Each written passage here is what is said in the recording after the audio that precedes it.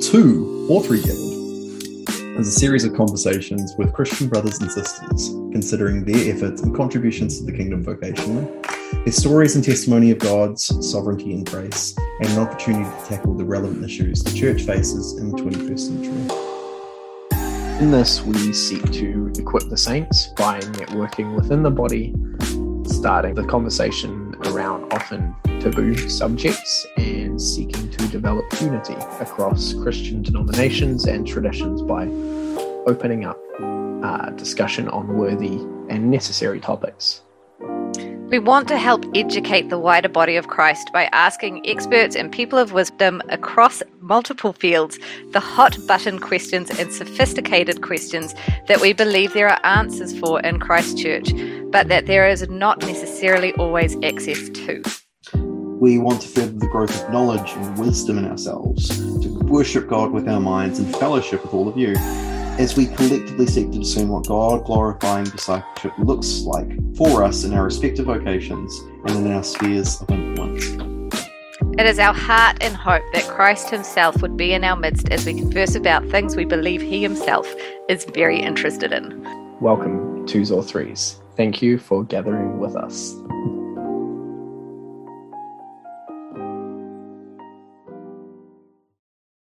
Welcome to or Three Gathered. Thank you for joining us today on our podcast. We are honoured to have here with us today AJ Hendry. We are honoured. We are really glad you came along. We know how busy you are from everything I see online. I don't understand how you get time to do anything in your life. AJ is known to some of us through people. I went to church with AJ many years ago. He is a former Laidlaw Bachelor of Theology graduate, as the rest of us also are. He is husband to Summer, not Summer to husband, and father to Wesley, Martin, and Lewis. So I knew AJ at Massey Community Church, so that is in West Auckland, proud Westies, and yeah, we we see a lot of AJ online because he's so passionate about youth work, getting really involved in the community, using his faith to kind of head a lot of social justice causes, youth well-being, homelessness, mental health. There's a lot of intersection with politics and culture and youth work. You have also been part of, gosh, there's a whole list of stuff here. Manaki Rangatahi, am I saying that right? LifeWise Youth Housing Leader, Massey Community Trust Board member, recent work as a collaborator on the Safety Net Project. He's been on so many things as a public speaker in media and politics and radio and councils and churches and TVs and podcasts and community gatherings. Man, I'm making you sound like you're a superstar, because you really are when it comes to all this stuff. You write When Lambs Are Silent. You do a whole lot of posts about Love is the Way. I mean, there's just so much we can unpack about what you do that it was quite a mission for us to actually narrow down what we wanted to talk to you about, because there are so many rabbit holes we could go down. So basically what we want to look at with AJ is, first of all, we would really love to unpack how you got to the place that you are now. So first of all, how did you get to Laidlaw? Like, how did your faith bring you to studying theology? And then how did studying theology bring you to where you are now with your politics and your community work and everything like that? And so after we've kind of chatted about that, then we'd like to delve more into what you're actually doing these days, and your work for, I mean, we see it as an outworking of the church, even if it's not within a church. And yeah, just basically what you're up to, because there's so much there. So welcome, AJ. Thank you for being here with us. Kia ora. Thank you for having me. It's a real honour to be with you all. Stop it. So nice. So nice. So nice. So nice. Okay, so AJ, we're basically going to open the floor up to you and just chuck in questions whenever we feel like it. But cool. Really, we would love to hear your journey of faith and what brought you to Laidlaw, and then from Laidlaw on, how did that theology then form what you do now? So take it away, mate. Yeah. Okay, cool. Yeah, well, ko Aaron Hendry, or AJ Hendry toku ingoa. I'm tangata te Tiriti. I grew up in a sort of largest family, 7 kids, out sort of actually far west, sort of Riverhead Coastal. Oh, We wow. grew up in a little place out there with sort of my wider whānau, my grandparents and uncles and aunties and cousins, and but yeah, West Auckland, Massey specifically, has always really been my home, where I'm really connected. In terms of my faith journey, like, faith has been a big part of my life since I was a kid. I'd probably say, yeah, and though we didn't really talk about it in this way back then, it's far more popular too now. But I'd probably say it's probably far more like an evangelical, conservative Christian tradition that I kind of came through. And a very and Pentecostal. So I kind of grew up going to quite a large Pentecostal church in the city as well, which had an impact on my faith. But I guess probably the biggest influence on my faith was my mother. She is someone who really taught, I think, the core of her faith was that God is about love and acceptance and love for others, and even though she had like quite a traditional theology, in that her praxis and the way she actually lived was one of embrace, and she really demonstrated to me what it means to really love others and care for others really well. Can you think of any like examples off the top of your head, like when you say she really lived that for you? Like, is Yeah, there I anything mean, that kind of stands out to you? yeah, those who listen to this and know my mother will just know she is just someone that just kind of has that wairoa of acceptance, right? She's that person that would be staying late after church because someone needed a shoulder to cry on, or going out to catch up with someone who just needed someone to be there for them, and spending hours just providing that support and that empathy and that care. Someone who's just deeply compassionate and caring. So One yeah, of the I don't know if I have like a specific sort of like time or Yeah, moment, but that's just sort of I guess what I gleaned from her. yeah, And that was a just who real she is. focus. Yeah, Yeah, just who she is, one and of a real the focus one on of the taught me a lot about pastoral God. one of the pastoral support team without the title, I imagine. Yeah, Yeah. exactly. I mean, yeah, she had that's 7 awesome. kids, right? So she was sort of a superhero and still caring for others outside of that. Wow. Um, what brought me, I mean, growing up, I always had like a real deep faith. I really loved God. We grew up in a situation where, like our whānau wasn't, we weren't wealthy. I'd say, we experienced poverty. There were times where, we didn't have anything. I remember stories where mum was starving herself just so that we could eat. That was a sort of environment where things were really tight and really difficult. And a lot of our journey was around like just trusting in God that something would happen, that Dad would find, some work, or, get some sort of, something through so that we'd be able to survive for the next week. And that was kind of our life. In terms of my journey to Laidlaw, yeah, I grew up, as I said, in quite a Pentecostal tradition, and there's definitely things from that I take with me that I still hold on to today, but there's another side of that never kind of felt sat right with me, and I remember kind of on my journey there, I was starting to do some work with young people sort of in my local community, and starting to see the reality of their lives, what was kind of really going on for them. And I remember one morning sort of sitting in church, in this large building, and the theology was very triumphant. It was about how Christ was on the mountain, and just pray this, and you're going to be healed and saved and redeemed and all these things. And I was like, well, that's not like my experience. Wherever I've experienced God, it's been in the gutters. It's been with those who have been marginalized, those who suffer. When God's turned up for me, it's been in the hardest times, and it's never been easy or, cookie cutter. It's never been clean. And sometimes, that naming, claiming, things don't happen. You have disappointments and suffering, and it's crap. I don't know if I can say that. Yeah, sorry. Oh, yeah. No, no. Amen. just, Amen. yeah. And I You think just do you. that was kind of the straw for me. Like I had the sense that God was real, that the vine was real. I had those experiences as a kid. Looking around me, I couldn't see anyone articulating, I guess, what I understood of who God was. And I had a love for scripture. I'd always read the Bible sort of daily, and I just didn't see it around me. And I was really interested. And as I started to read the scriptures as well, and read about this, about Jesus and the way that he cared for people and loved people, and his real heart for justice and for those who suffered, I thought, there's so much more to this faith than I understand, and so much more than what I'm being taught. And what I'm being taught often doesn't align with what I'm reading. And so that, I guess, is what led me to Laidlaw. I was very interested in digging deeper into that, to understanding that, and also believing that the separation that we have between faith and politics and justice in the world we live doesn't have to be that way.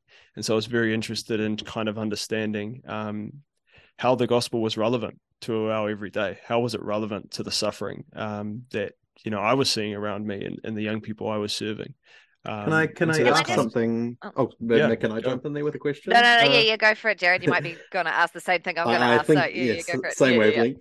I'm wondering, were there any people in your sphere, in your influence, where you're kind of thinking, oh, they're modeling that kind of, this is my faith, but I hold it in tandem with a thirst for justice, like kind of that marrying of orthodoxy, but also orthopraxis. Like, was that something that you kind of came to organically in and of yourself, or was it something it's like, oh, that person over there is doing that and they're doing that because of their faith? That's kind of cool.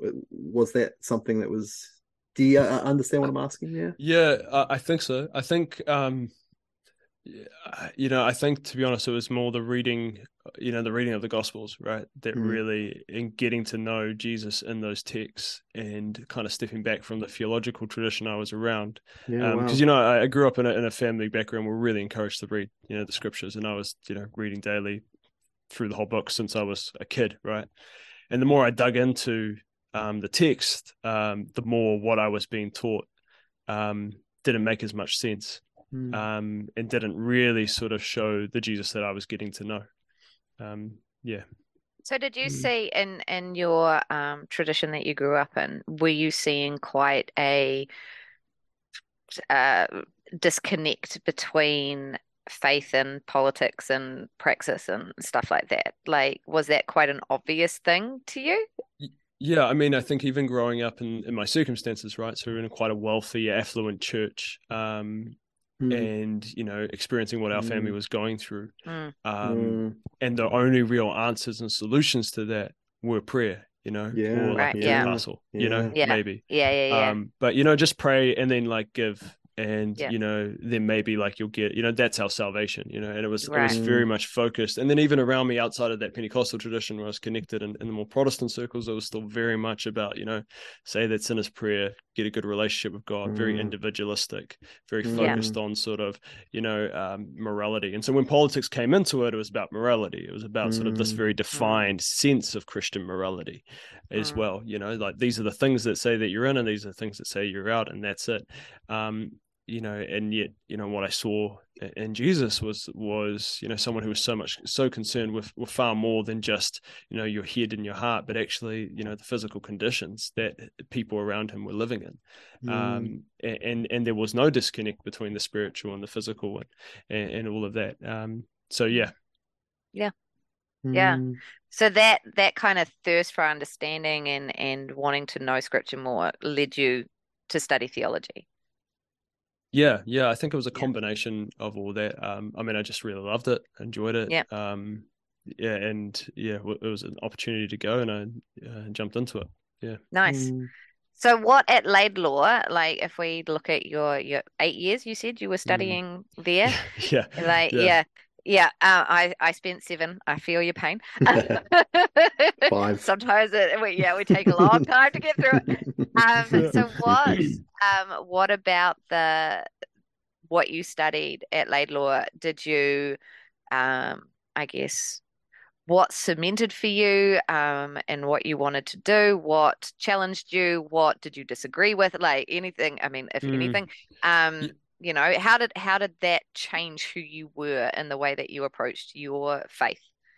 Yeah, I mean, I think it was another really defining period for me. Again, I came into this context where, I think some of the same challenges I was having in my church context, I still had in the academic context. I came in and there was a lot of sort of very theoretical discussions around, suffering and hope and all this sort of stuff. And like, I'd be going to class during the day and then in the evening sitting with young men who had been abused and beaten and were thinking of ending their lives and thinking what does it mean to say that Christ is here with this young man in his suffering?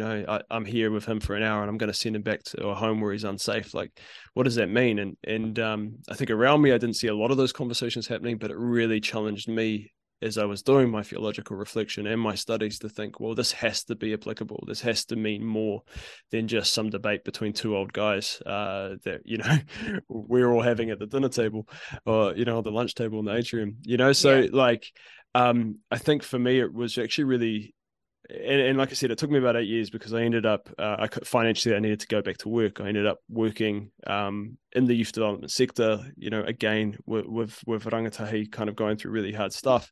And I almost feel like that was the best for me because I was doing my theological reflection, doing those studies, yet at the same time being forced to wrestle with the reality of that and the implications. And so it kind of really brought my studies and my theology down into the dirt, into the gutter, as I say, where I believe Christ is. So yeah, Well, it was really pivotal.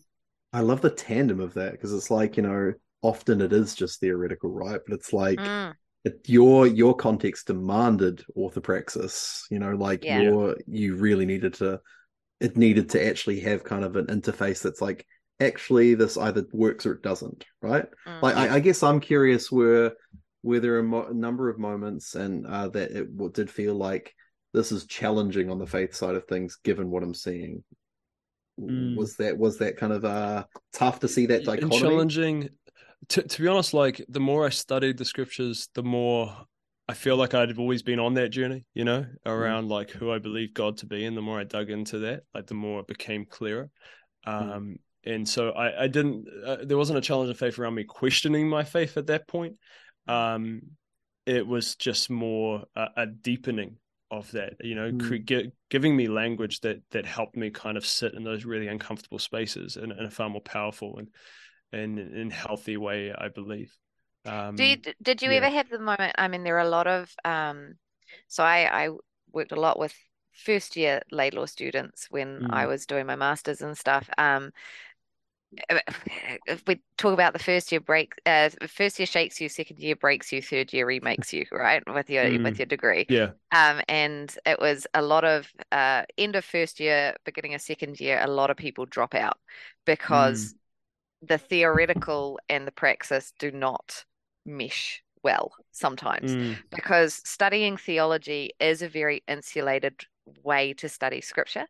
And it can be really, really difficult for some people. Did you ever just want to throw up your hands and walk out and just go, this isn't fitting with what I'm doing. I don't like it. I'm out. Like, yeah, not really. Like, I think, and I'd heard all that coming in. I think one of the differences, I feel like I've probably been studying theology my whole life. I know some students turn up and they haven't read through the whole Bible before. They haven't, or they find something they've never seen. Like well, my husband was only a Christian for a year when he turned up and started studying theology. He didn't know any of the stories. So like from a kid, like I read through the Bible like daily, right? And from the beginning to the end, like that was kind of the tradition. I would be often engaging, reading books, listening to not podcasts back then, radio, listening to the radio, that sort of thing, sermons, things outside of even my immediate sort of tradition that I was growing up in. So, I was always pretty interested in theology, and it kind of just exposed me to I guess something that, more options around what felt more congruent with what I was picking up from the scriptures. Because I was looking around me at all these, theological sources I was looking at and felt like, oh, maybe these don't necessarily fit, or they're not answering the questions I have. So it was actually just really enriching to have a space where I was able to really dig deeper and start to, understand my faith a lot more, or understand my experiences I was having with God a lot more.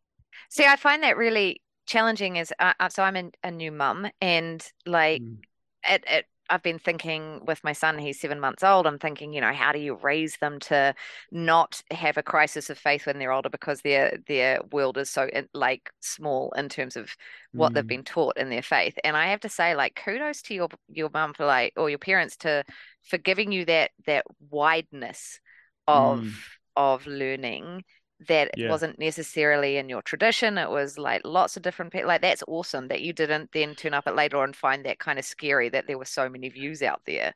Yeah, and it might be like we were homeschooled. A real like mum's a reader. It was very much part of kind of our culture, our family culture, I guess. Yeah, which is and awesome. So I feel like it held us in good stead. Yeah. That's huge. Like, kudos to your mum. She sounds like an amazing woman. Yeah. She's pretty special. If my son talks about me the way you talk about your mum one day, I will die a happy woman. So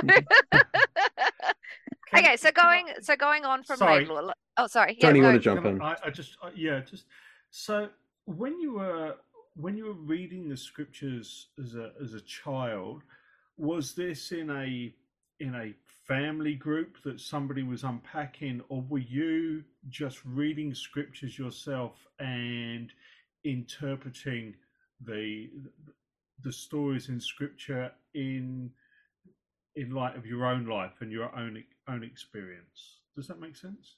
Yeah. I mean, we had kind of like a tradition of both, right? It was it was regular that we would read scriptures together, that we'd have conversations together about our faith, about the scriptures. And then, we were encouraged, and, I definitely was fairly devout in having kind of a regular devotional time where I read the scriptures by myself and journaled and thought things through. And it was pretty an active conversation in our family. Yeah.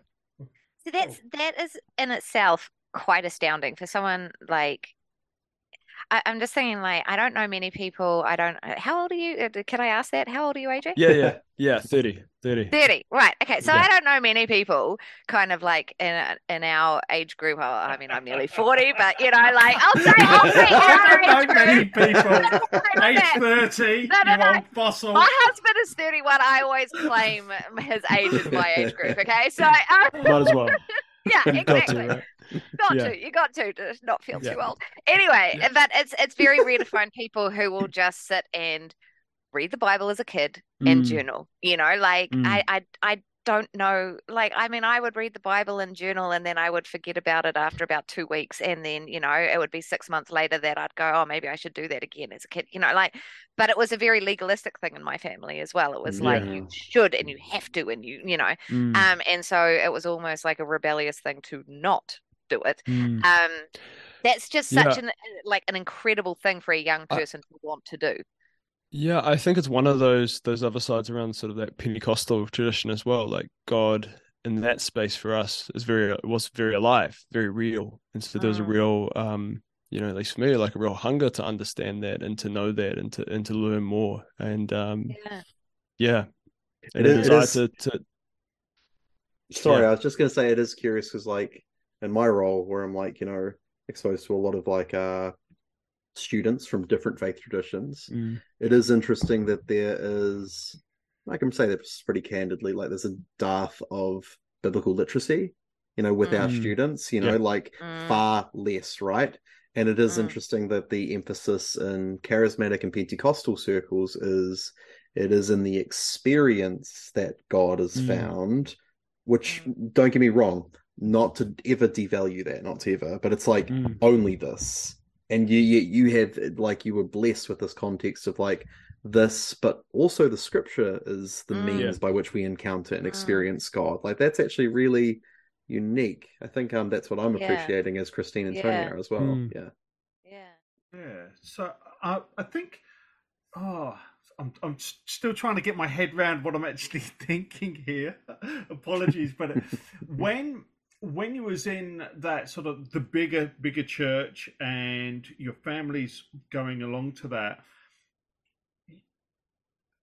are you seeing Christ in people and Christ working and moving in people? Because from what you said earlier, you were seeing Christ, I'm presuming, in you and in the other when you was on the fringes of society. Does that make sense? So I'm presuming that you left that big, the bigger church. Yeah. So what was that? What was going on there for you? In what was Christ doing? What was that journey? Yeah. Yeah, I mean, I think I see Christ in all people moving and working.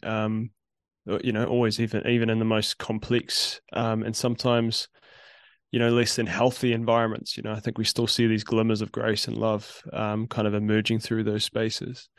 Um, I guess, as I was getting to know, Christ more, and through my own understanding of the scriptures and, my own experience and also what I was seeing with the young people I was serving, like I really was feeling and seeing God in those who were suffering. And I was also seeing God turn up in those moments of grief and loss and hardship, not necessarily to fix things, but to be there. Those moments sitting with young men, I remember, and this was kind of happening at the same time, kind of going to Laidlaw, making decisions around leaving sort of the church I was at and, serving these young people. And I remember sitting with, a young man, like as he's like wrestling with ending his life, and being there with him in that moment, and thinking, man, like God's here with us in this, Christ in me, Christ in him, Christ around us. Yeah. So what motivated you to then leave that church? Like, what was it about it that just Yeah, wasn't? I think there's a range of things. I think the theology taught did not feel authentic to the world and the experience of even those who were attending. I shared a little bit of my own experience of, going through really hard stuff as a family and coming and, having this triumphant sort of theology around, it's going to be okay. And, just pray and give and do these things and that, and God will be there. Whereas it's just so often not the reality, so it just didn't feel like there was an authenticity to that faith. And I never say, look, that people aren't sincere. I definitely think that people in those contexts are incredibly sincere and doing what they can within the theological constraints that they have and the worldviews that they have. But when I looked at what was happening in the world around me, I didn't see a consistency. I also didn't see a consistency in the scriptures with, I think some of the priorities that we see in the Gospels, that Jesus has for the poor and the marginalized and for this world, not just the world after.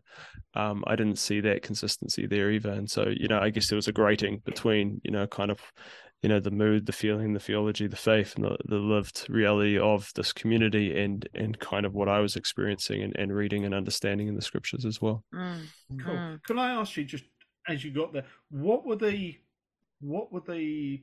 one or two papers at Laidlaw that really formed this, cemented this? Oh, I don't know if there was one or two. Like, I feel like this was just like a constant conversation. I mean, I do remember very early days. I can't even remember.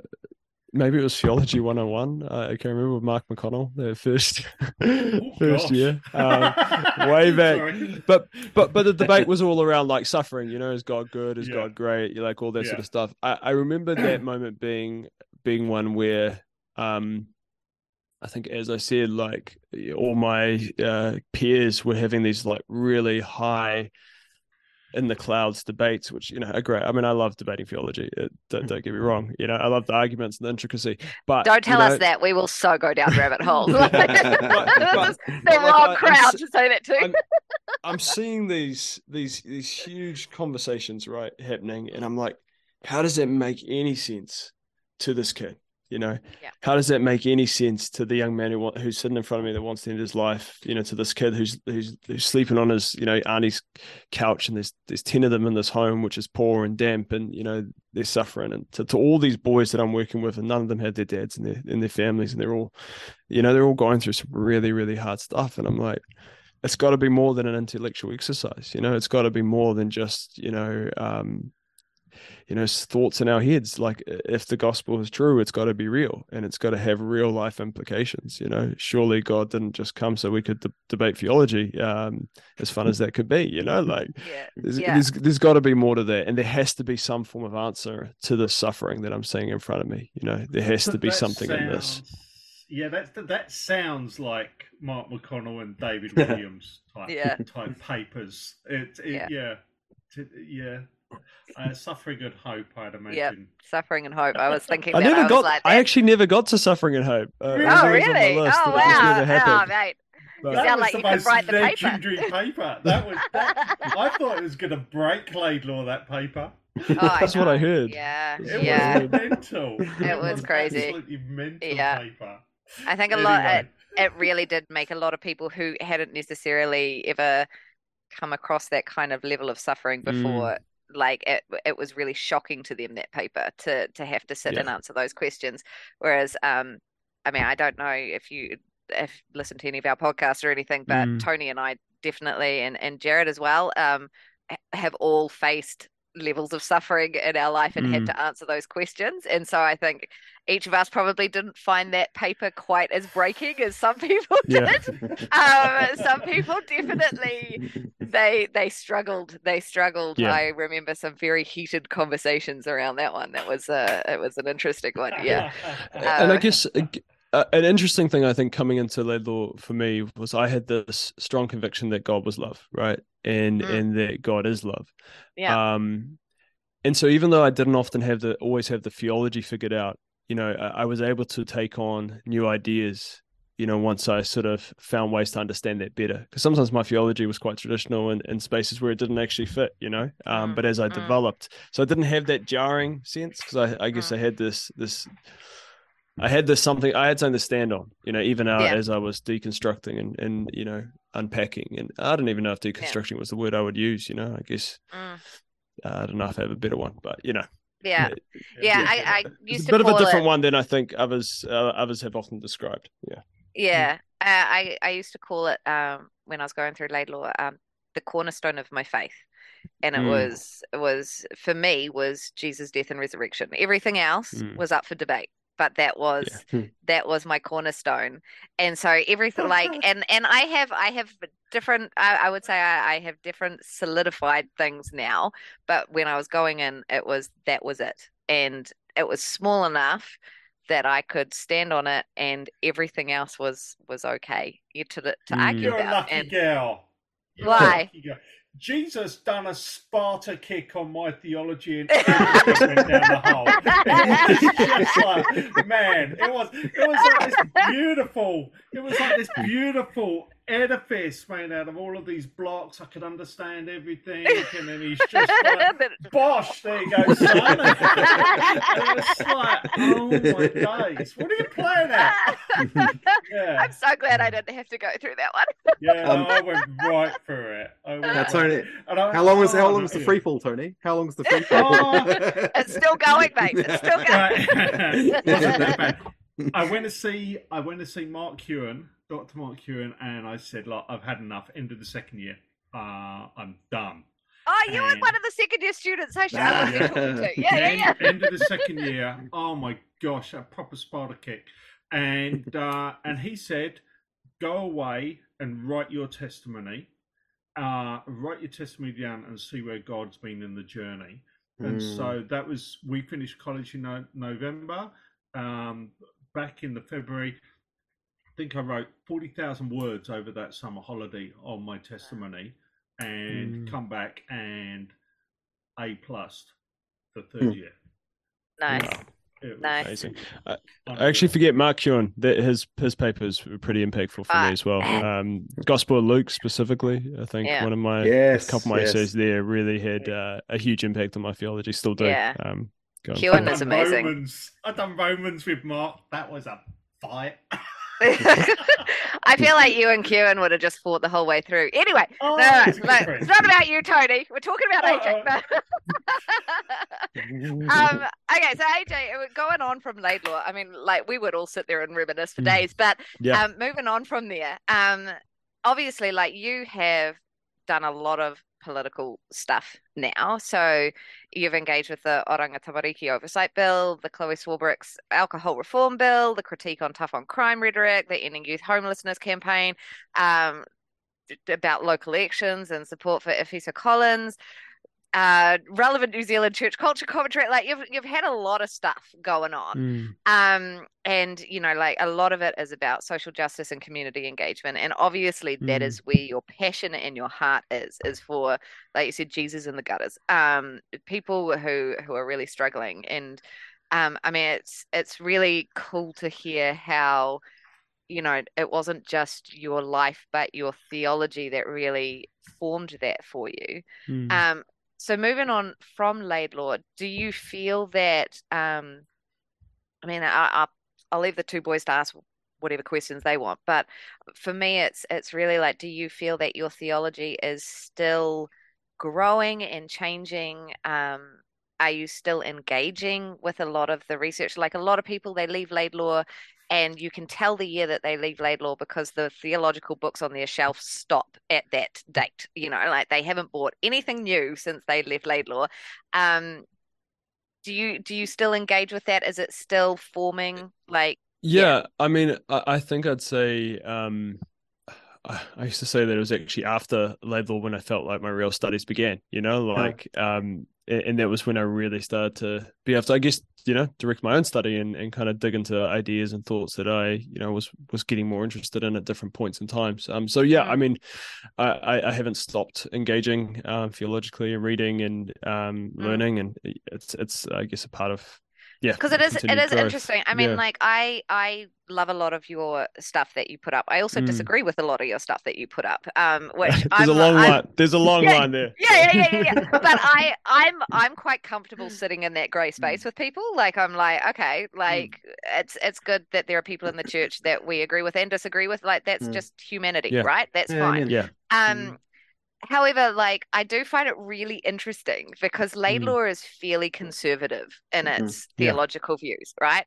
You are not in a lot of places very conservative. And I love it because it's challenging and it challenges me. Like when you put stuff up that I don't agree with, it makes me stop and go, okay, why don't I agree with this? And it makes me push really hard into what I think and what I believe, and really unpack it before I just write you off completely because that's not helpful to anybody, right? So Respect. how did you thank you. It's difficult. It's a rare trait in today's world. Yeah. Which is, I'll just like be working through some stuff if I'm not commenting because I'm like, I'm not just gonna jump on and say I don't agree with you. It's like, why don't I agree with this? Love it. I love it. Can I jump in on that, like Christine, and please, like, continue to clarify that point. Like, I think it's like it almost comes across in how he posts as well. Like that's something that I've seen you really value, AJ, is just like finding the nuance. Where is Christ in both sides of the spectrum? Like, how do we actually?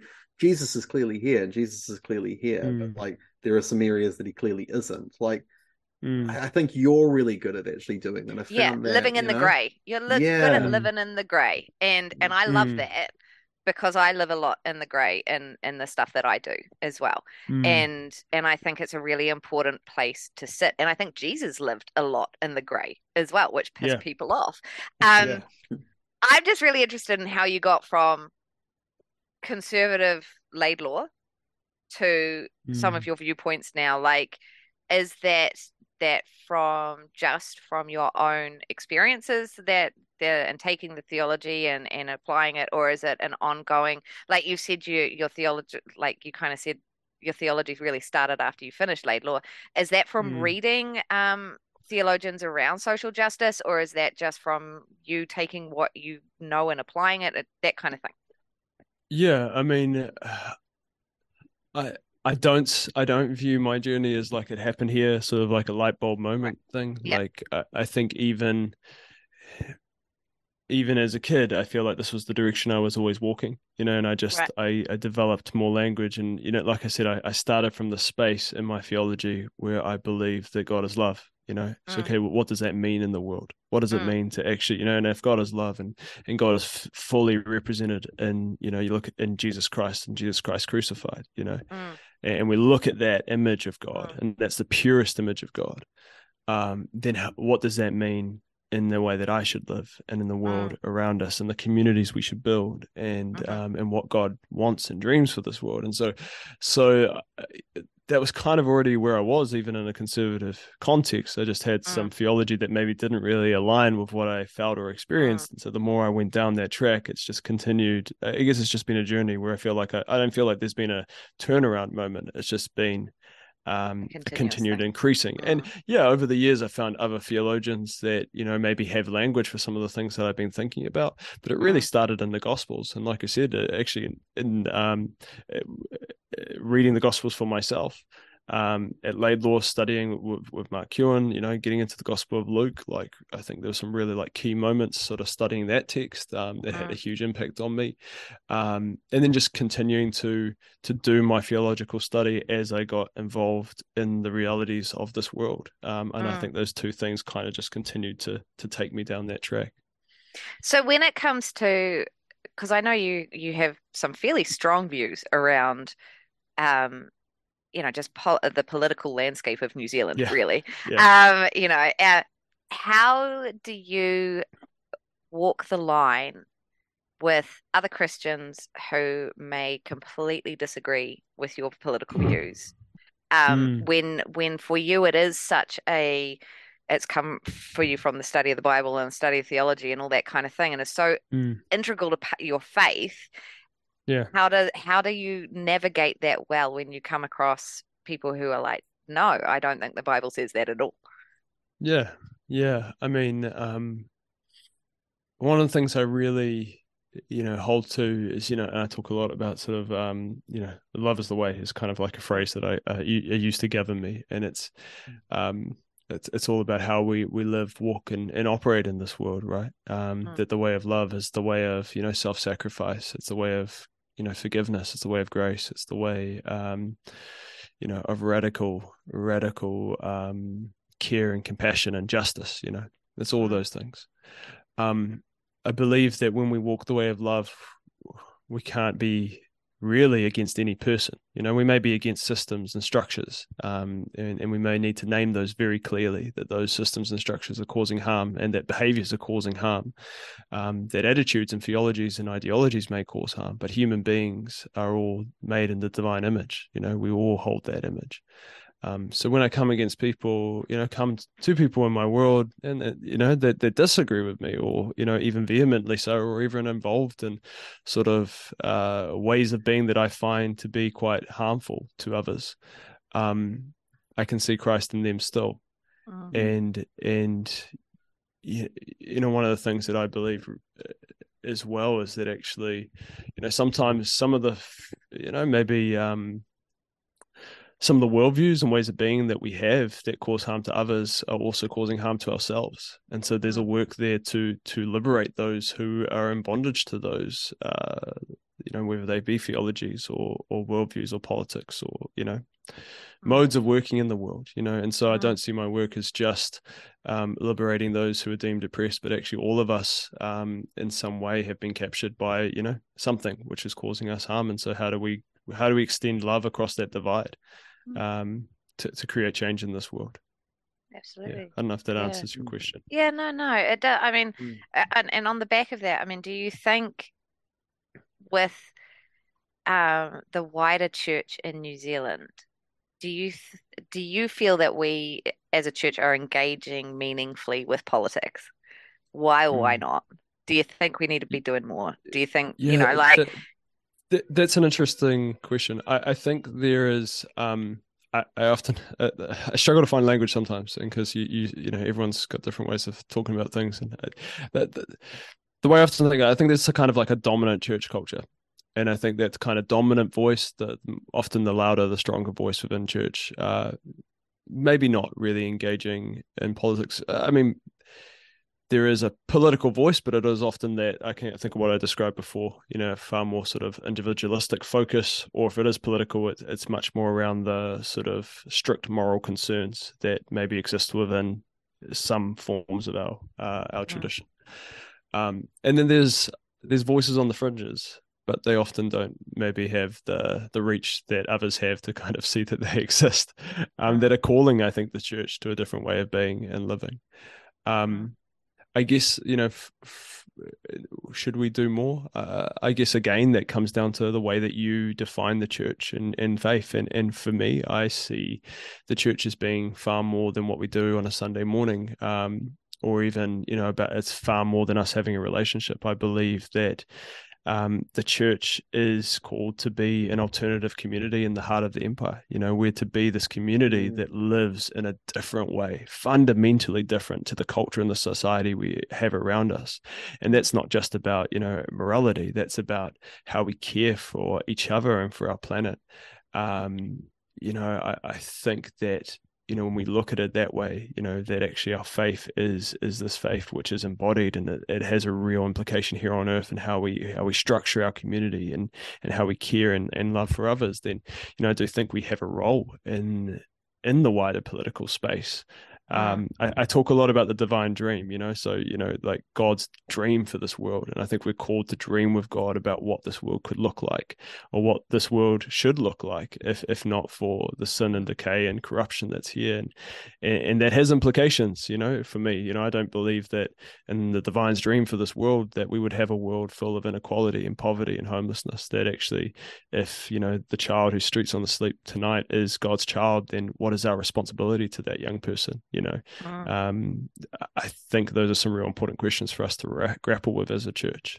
Yes, it's interesting because like, I grapple with those questions and things. Me personally, and it leads me further away from politics to create a community within the empire rather than into politics, because the political system, I'm like, everyone I vote for has something I have a huge issue with if they then do that, and I can't in good faith feel like I can vote for anybody at this point. So let's do something completely alternative within the culture that we've got. I think there's both elements, right? I think we have a power system which we can use levers to bring about a measure of justice in the world, but I don't think our salvation is in governments. I think there's definitely some things that we can achieve by engaging in the systems that we have. But also there's a real role for us to be creating communities, and those two things, I think sometimes we have to do. I kind of work across those different spheres. I'm also part of like an intentional community where we're kind of existing to, myself, my wife and kids, and we've got another couple of my good friends, Josh and Trinette Taylor, and their kids as well, and we kind of exist to serve young people as well. So young people who are experiencing homelessness to come and stay with us for a short period of time rather than going into a hotel or sleeping on the street, right? And it's a whole journey in itself. But that's kind of that more micro level of like developing the community that can live a different way, that can maybe experience or live what it means to be the church, Monday to Sunday, 9 to 5, not 9 to 5, 24/7, like that reality, right?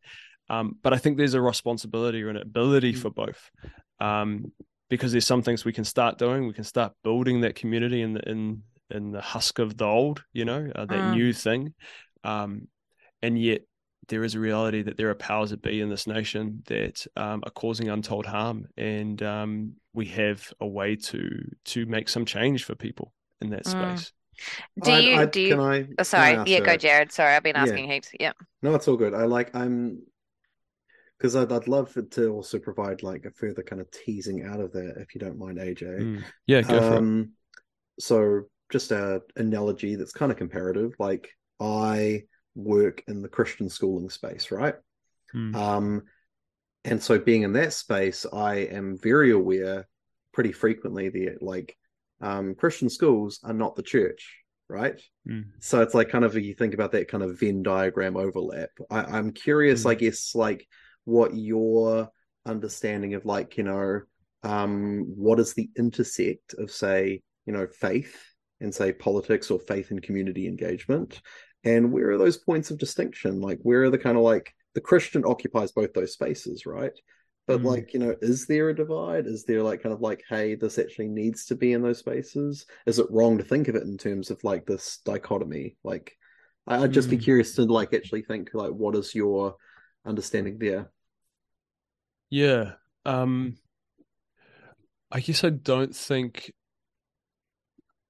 in the way that I think, I think of the church quite holistically. That I don't, obviously we have our institutional churches, but I think there is an invitation into far more authentic community and living in deep community, and in a way where gatherings and all that stuff is part of our life, but the real life is, what does it mean for us to be a community that lives authentically with each other, sort of daily. And I think there's some real power in that. And in that space, those lines are just not as clearly drawn, being a part of the church, being a part of this community of faith is an everyday occurrence, which involves, cleaning up the dishes and, vacuuming the floor and, being forgiven because I forgot to clean up the dishes again and it was my turn, and, all of that stuff over and over and over again. Caring for people who sometimes don't care for you, but forgiving them anyway, having an argument and then turning up and having breakfast together the next day. Like, this is just all part of like living church is more than just a Sunday morning service, and kind of the way that I think of it. I don't know if that answers your question, but I would have said, Jared, I would have said working in a Christian school is the church. Like, I don't see, I was going to disagree with your separation there, but anyway. Yeah, no, it's like, because I would say working, like, Luke, my husband's a social worker. I would say what he does is church. Like, but the part of our vocational theology that we have to be careful to work out is, I am engaging with students who their only experience of church is the Christian school. So we need to be careful to actually delineate and actually say, actually, if this is your experience of church, it's like, not to say that isn't wholesome and that isn't good. Like, actually, we're not going to do everything we can as teachers to actually disciple, grow that. But it's also like that awareness of like, actually, there are things that the church does that only the church can do. Like, if that makes sense, what I'm saying. Yeah. So I feel like, forgive me, it might be my own theological baggage, AJ, because I'm, projecting my experience onto yours, but I was just I like the idea of like, it is more holistic, and it is the idea of like, you are the Christ disciple wherever you are, you carry the name of God, whatever context you're in. So therefore it's about serving God where that applies. Yeah. And I think, again, often when we start to talk about like faith and the stuff that individuals do, we think very individualistically, right? Yes, I don't think myself in those spaces am the church. I am part of a community of faith, and this is part of the role that I play within my community. And we work together. A lot of what I do, I can't do by myself. We work together to see God's kingdom come today on earth as it is in heaven. I mean, just thinking about so you think about sort of the political engagement stuff that I do. Like, I can't do any of that without Summer. She's amazing. She keeps me alive half the time. Even if it's just making sure that I eat. But we're a team, and we couldn't be a really good team without the community. Josh and Jeanette, who we live with, who support and care for us. When we're weak, and the same the other way around. And so, beautiful. One of the things that I struggle with, I think, with our individualistic way of thinking about faith is you'll get people that come into a Sunday morning, a gathering, right, a service, and they'll talk about justice, right, but they'll put the pressure on the individual to say, you go and do, right, and that's not what I'm saying. I think we as a communities of faith need to think about, how do we structure our communities to enable us to live in a way that is a real alternative, not so you, Jared, can go off and go love all the poor by yourself and change the world. It's not about you, it's about us as a community. So are our communities reflecting the image of God? Are our communities spaces where we can start to dream of God around what it means to be a part of this, dreaming this divine dream where we can see his kingdom come on earth as it is in heaven? Because it has to be a collective thing. It can't be just you or me out there by myself. I know that, you have been quite vocal in some of the stuff supporting, particularly some of the more left politics. Do you think there's a danger in putting a name of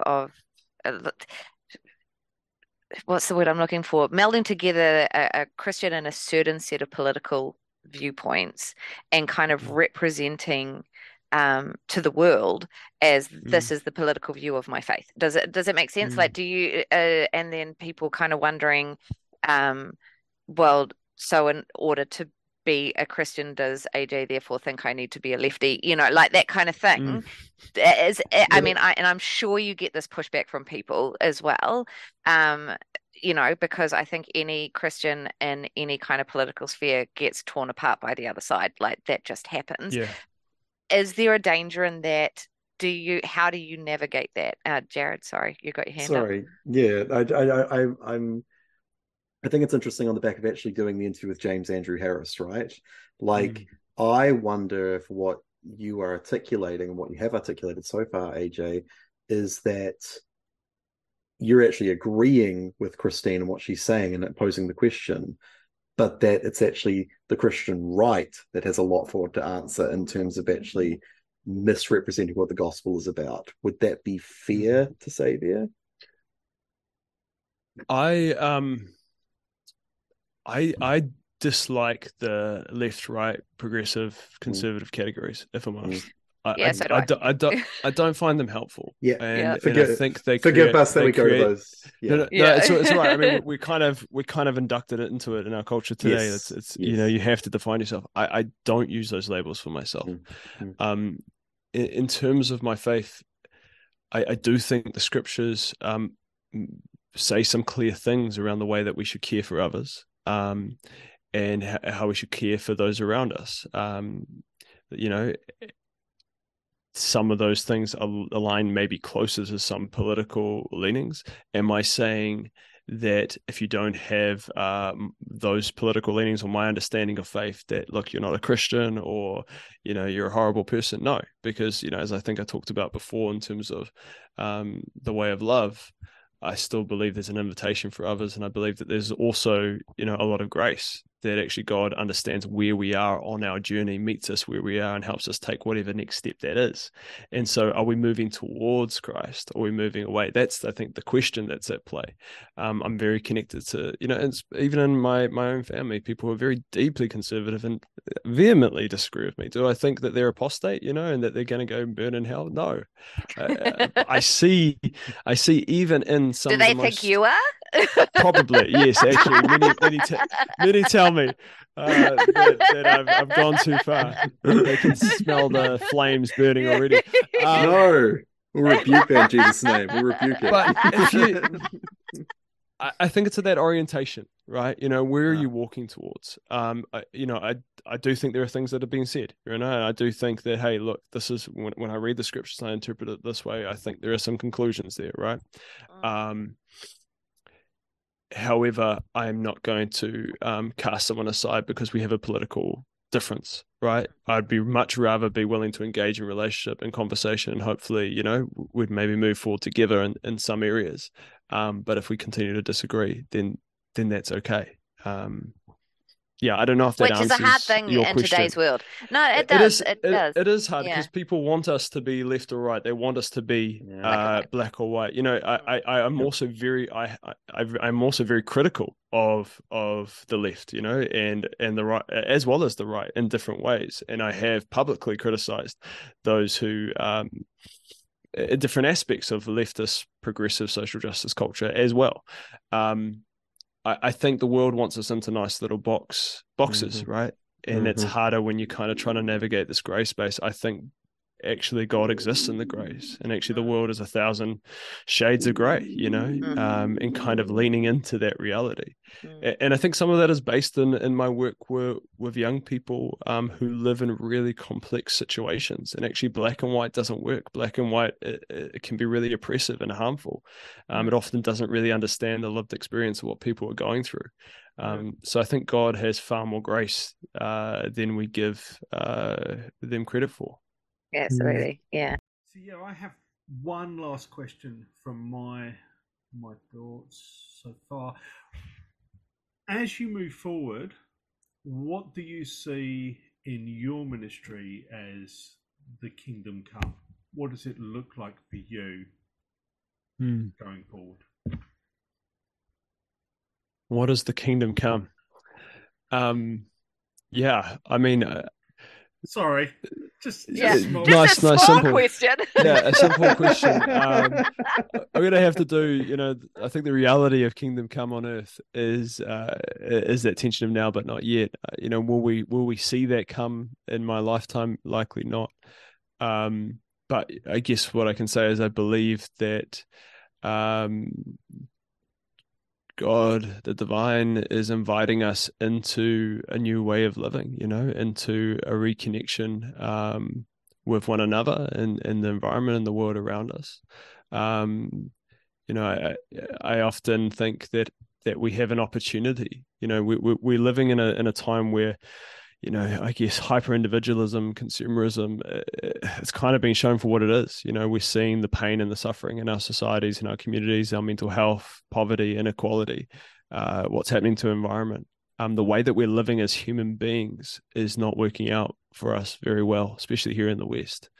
And there's an opportunity for the church to really recognize that and step into a new way of being, to start to live as an alternative community, and how we structure our communities and how we care for one another and how we create communities of care that can care for others.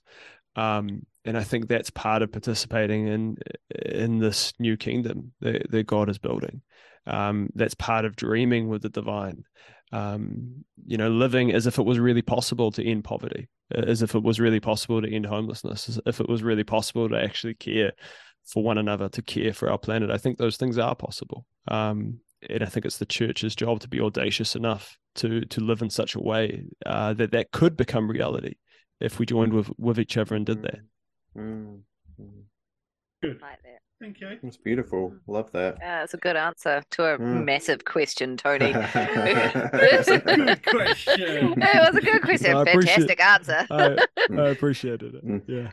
I'd love to ask you some questions there, friend, on so two really. One's a bit cheeky because I want to ninja in some nuance to it, and it's got some parts to it. I love it. I love it. Well, so the first is just kind of deferring to the fact that looking at some of the breadth of your work, I'm thinking your work with the Massey Community Board. I'm thinking Manaki Rangatahi. I'm thinking the Safety Net Project. There's obviously an expertise and a knowledge you've developed around the issue of youth homelessness in New Zealand. I've seen a lot of your posts speak on this as well. Yeah. So I'd love as actually for our church, for 2 or 3 gathered listeners, just for Christians in general, just actually to define that issue a little bit more. So the first part is really asking, what would you say is the scale, the urgency, and the dynamics of that issue as you see it in New Zealand? Yeah. I mean, it's a huge thing, and you're right. I spend a lot of my time daily thinking around and working towards solving and ending youth homelessness in Aotearoa. And one of the reasons is that is where it's kind of a litany of failures within our society that leads a young person into that experience. And if we can kind of plug up those gaps, it's going to serve so many more within our society. So, our rangatahi who experience homelessness are some of our most marginalized in our whole society. I mean, over 50% or near 50% of those who experience homelessness in Aotearoa are young people between the age of 16 and 25. Yet despite that, there's no really structured strategy to address and end it. And there's far more support for you as an adult. If you experienced homelessness today, than there would be if you're 16. There's just not the options out there. A new service, as an example, that's opening up in the city on Monday, which we're very excited about. They've got 16 beds. They received 130 applications with barely advertising, young people that were in desperate need. Wow. So it is a huge issue, but we still don't really have the data that we need to understand it properly. And it's because there just hasn't been visibility. There hasn't been the research gone into it. But we can say that actually every service that is working with these young people is turning them away daily. That we've got rangatahi reaching out for support, and there's just not housing or support available to them. Years ago, I worked with youth in North Shore, and they were with homeless youth. And it was the same thing. And just even trying to get them support from WINS or anything, because to go home was unsafe. And yet, and there was nowhere for them to go. It was a nightmare trying to find support for them. And that was 15 years ago, and it's still the same. And to be honest, only recently, we're starting to see some improvements. That's really through a lot of the work of Manaaki Rangatahi. It's a collective that's working together on this issue. It's based up of a whole range of organisations that are all just saying, look, we got to do something about this. And it's sort of Manaaki Rangatahi's advocacy, which has really highlighted this issue and start to see some changes. But it was barely a year ago when we had 0 to none, actual youth homelessness outreach services in the city. We've slowly started to get a few of those. Back in 2020, when we said that we ended homelessness, and you remember those headlines, Aotearoa, New Zealand ends homelessness. Well, I can tell you right now that I know young people that lived on the street during those lockdowns initially because they couldn't get into hotels because hotel owners were turning them away because they were too young. They couldn't access it. And so, there's just huge inequalities within the system, and our most vulnerable, our young people end up suffering because of it. Yeah, because so part of the urgency you're saying in the dynamics is there's a visibility issue, right? Because I think it's like you get like a attention grabbing headline, and justly so, like a single mum raising kids in her car and everything, like. But I guess because you're talking about a dynamic that's affecting a lot of our 16 to 25, right? But are you seeing a lot more of that? Like it's actually, some of the youth that are involved in ram raids, is it younger? Are they homeless youth? Are they connected youth?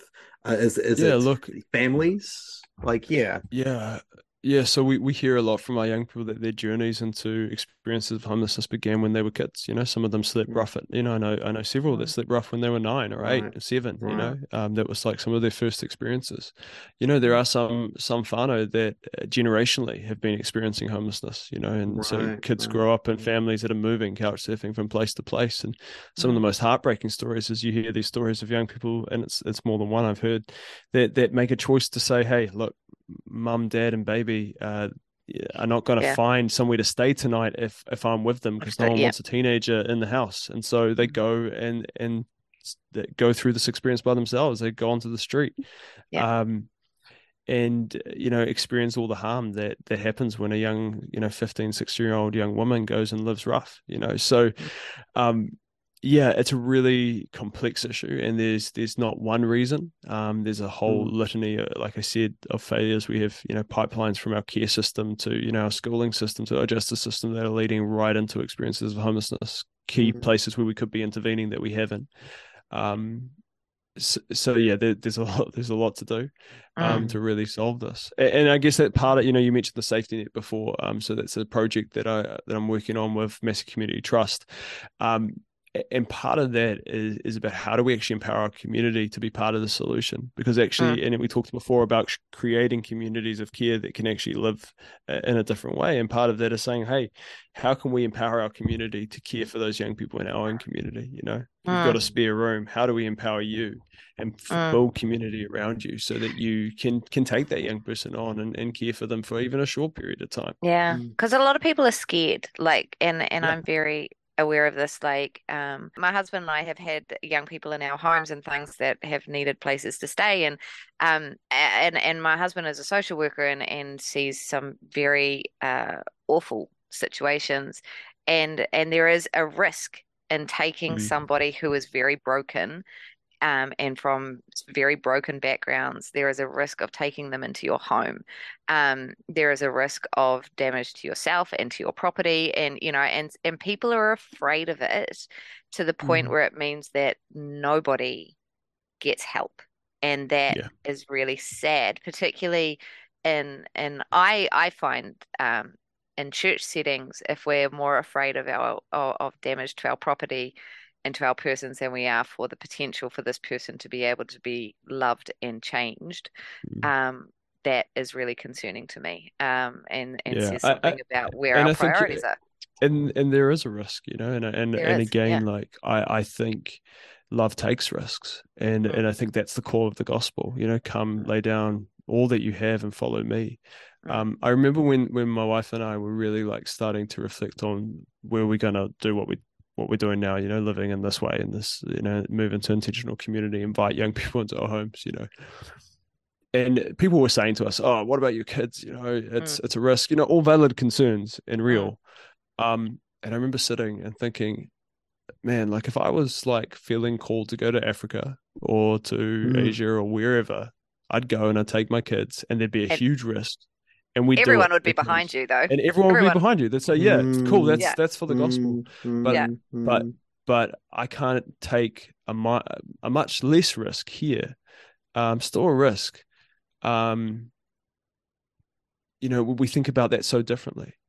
Yet, Christ is here on our doorstep, sleeping on our streets. We got Christ sleeping in cars in the gutter, Christ being abused and beaten and calling out for help, and we're shutting our doors. And so I think there is a divine imperative. I think there's an invitation to welcome Christ into our homes through through the lives of these young people.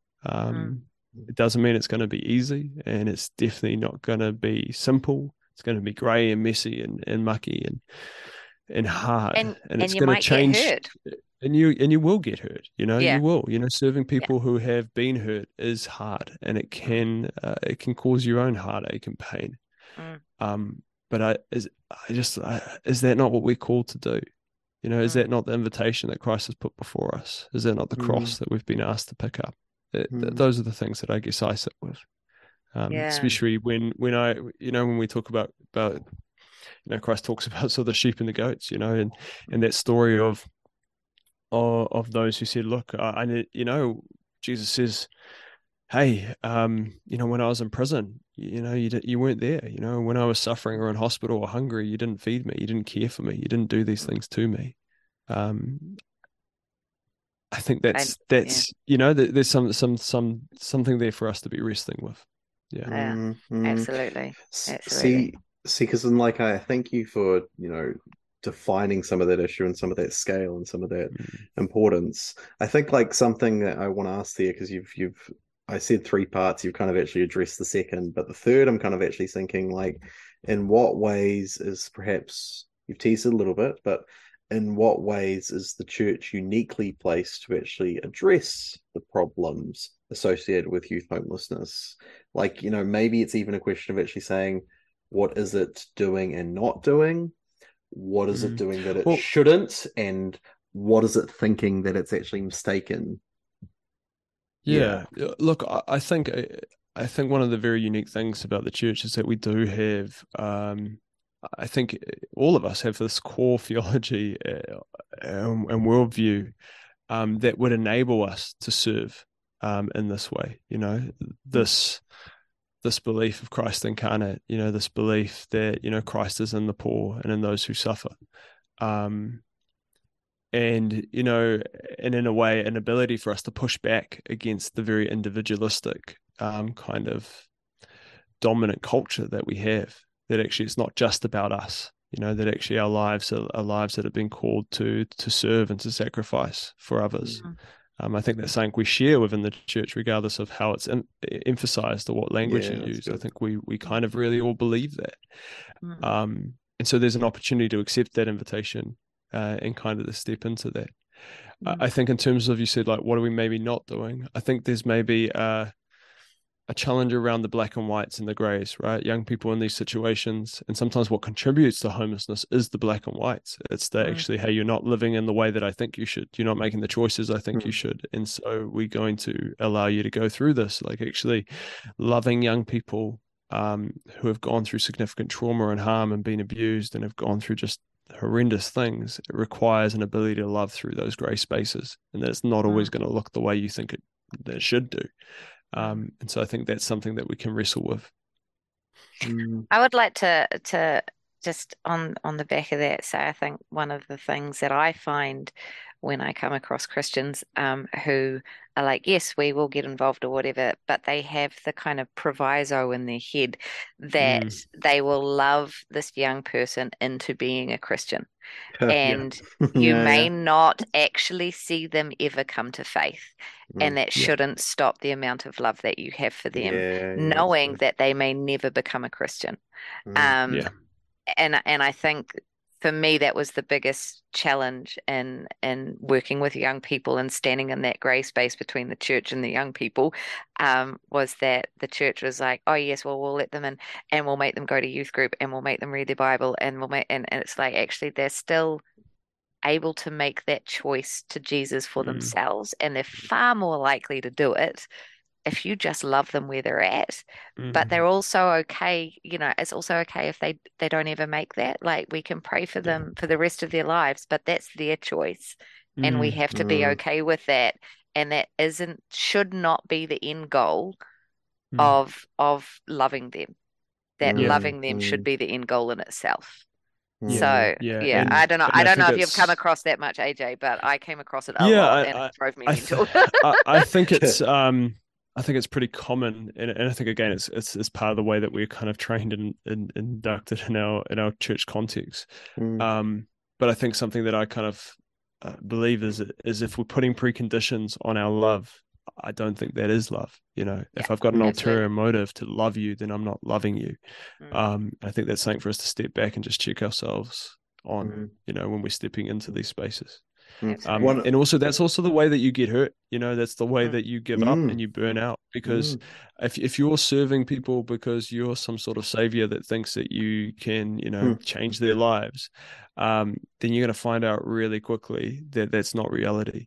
One of my favorite quotes, and I'm going to mess up the quote, but basically and I always forget who said this, but basically it's this concept around, hey, look, if you think that you're here to save me, then like go away, like I don't need you. But if you recognize that our liberation is bound together, then come down here and let's work together. And I tell you what, I get just as much out of I feel like I've become more human in that I've learned more about what it means to be human, to learn more what it means to love, what it means to actually know God through serving the young people that I care about, right? And this isn't about, and again, I think you sort of mentioned before around all the different things that I do. The root of this is that I know these young people. They're not just some statistic or some person. Like, I know their names, I know their faces, I know their stories, and they know mine. And we're connected, we're brothers and sisters. There's solidarity there. And so that's far more real. And so and I think that's another thing. I think a challenge for the church is sometimes we miss stepping into solidarity because of alternative motives. And I know, like, intellectually we think, oh, we want to get this person saved because we saved them next, over there.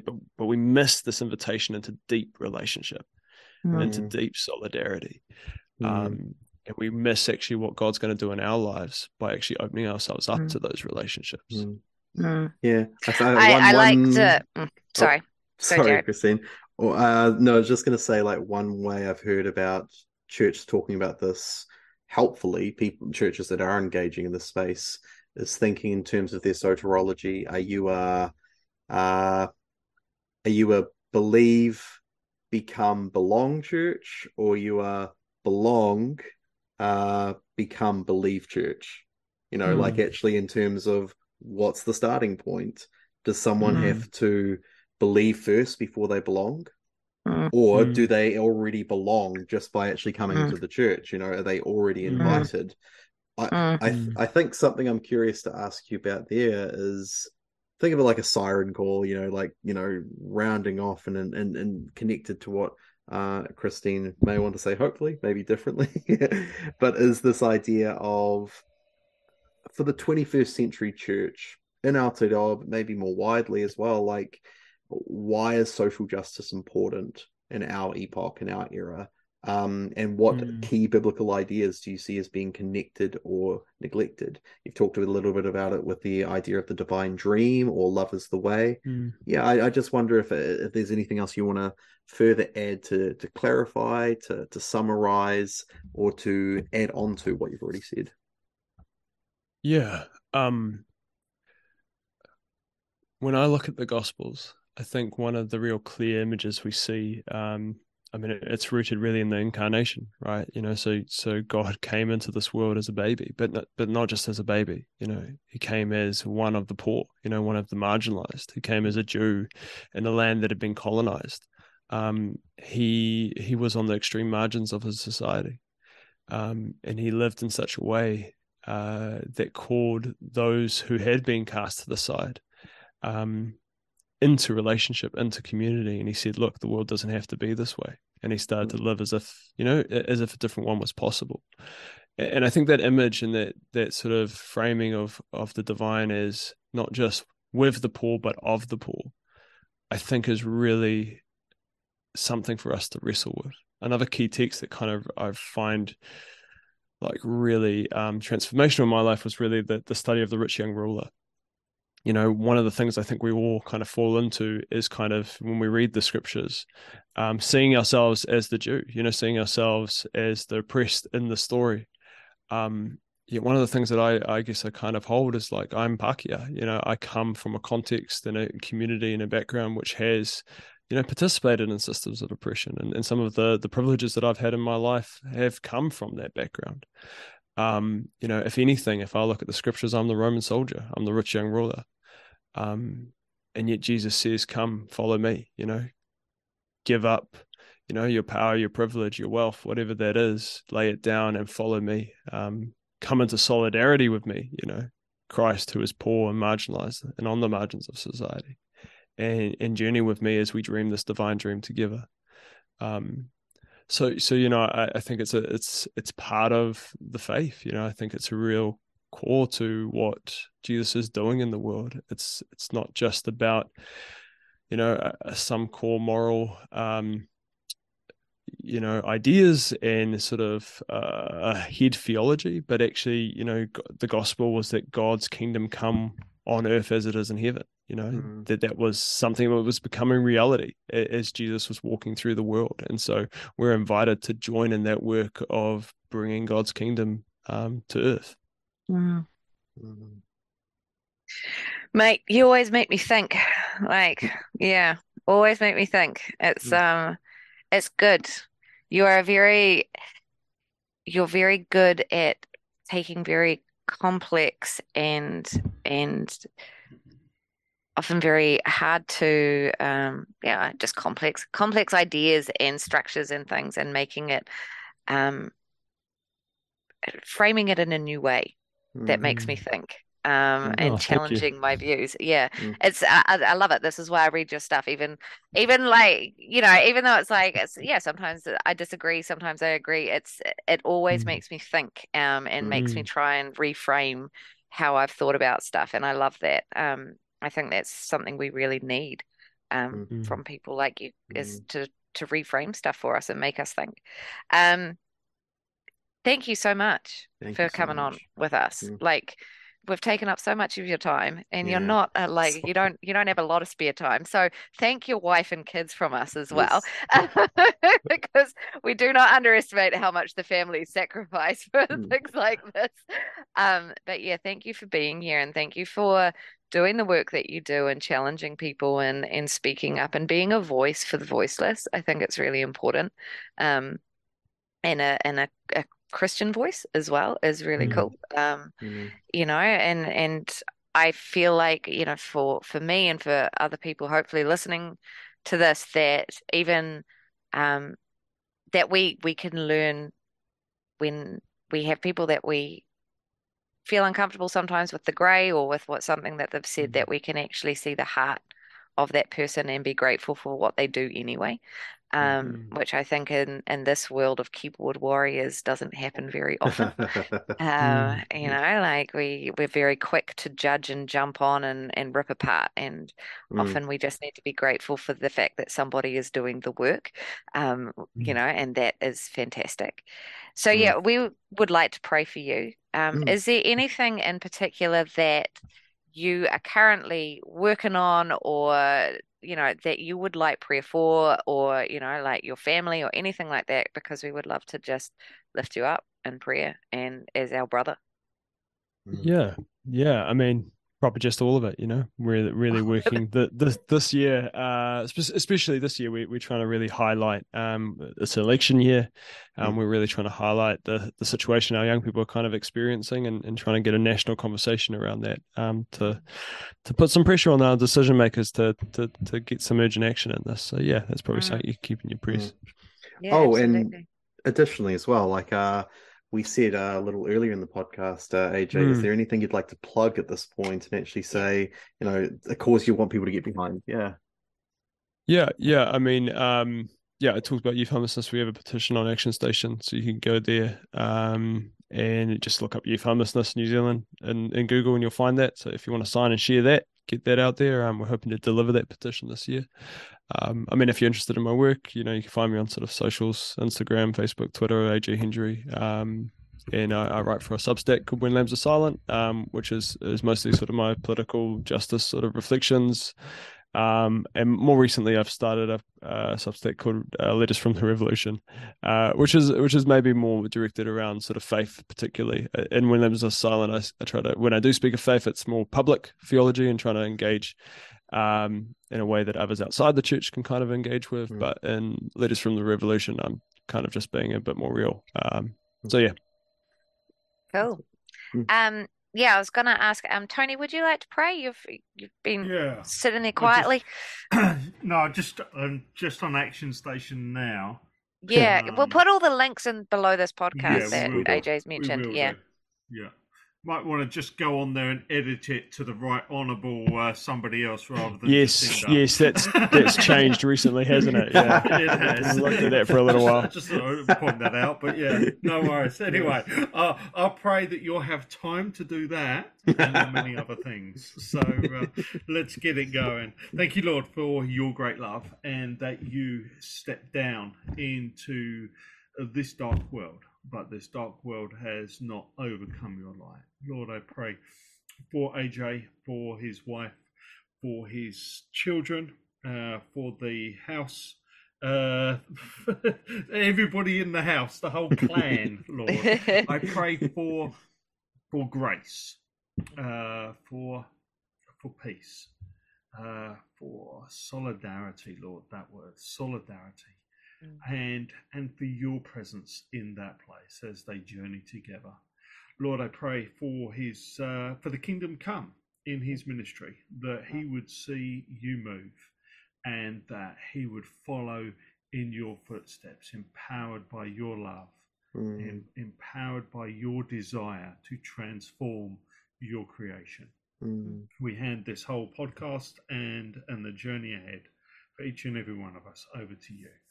We pray this in the mighty name of Christ. Amen. Amen.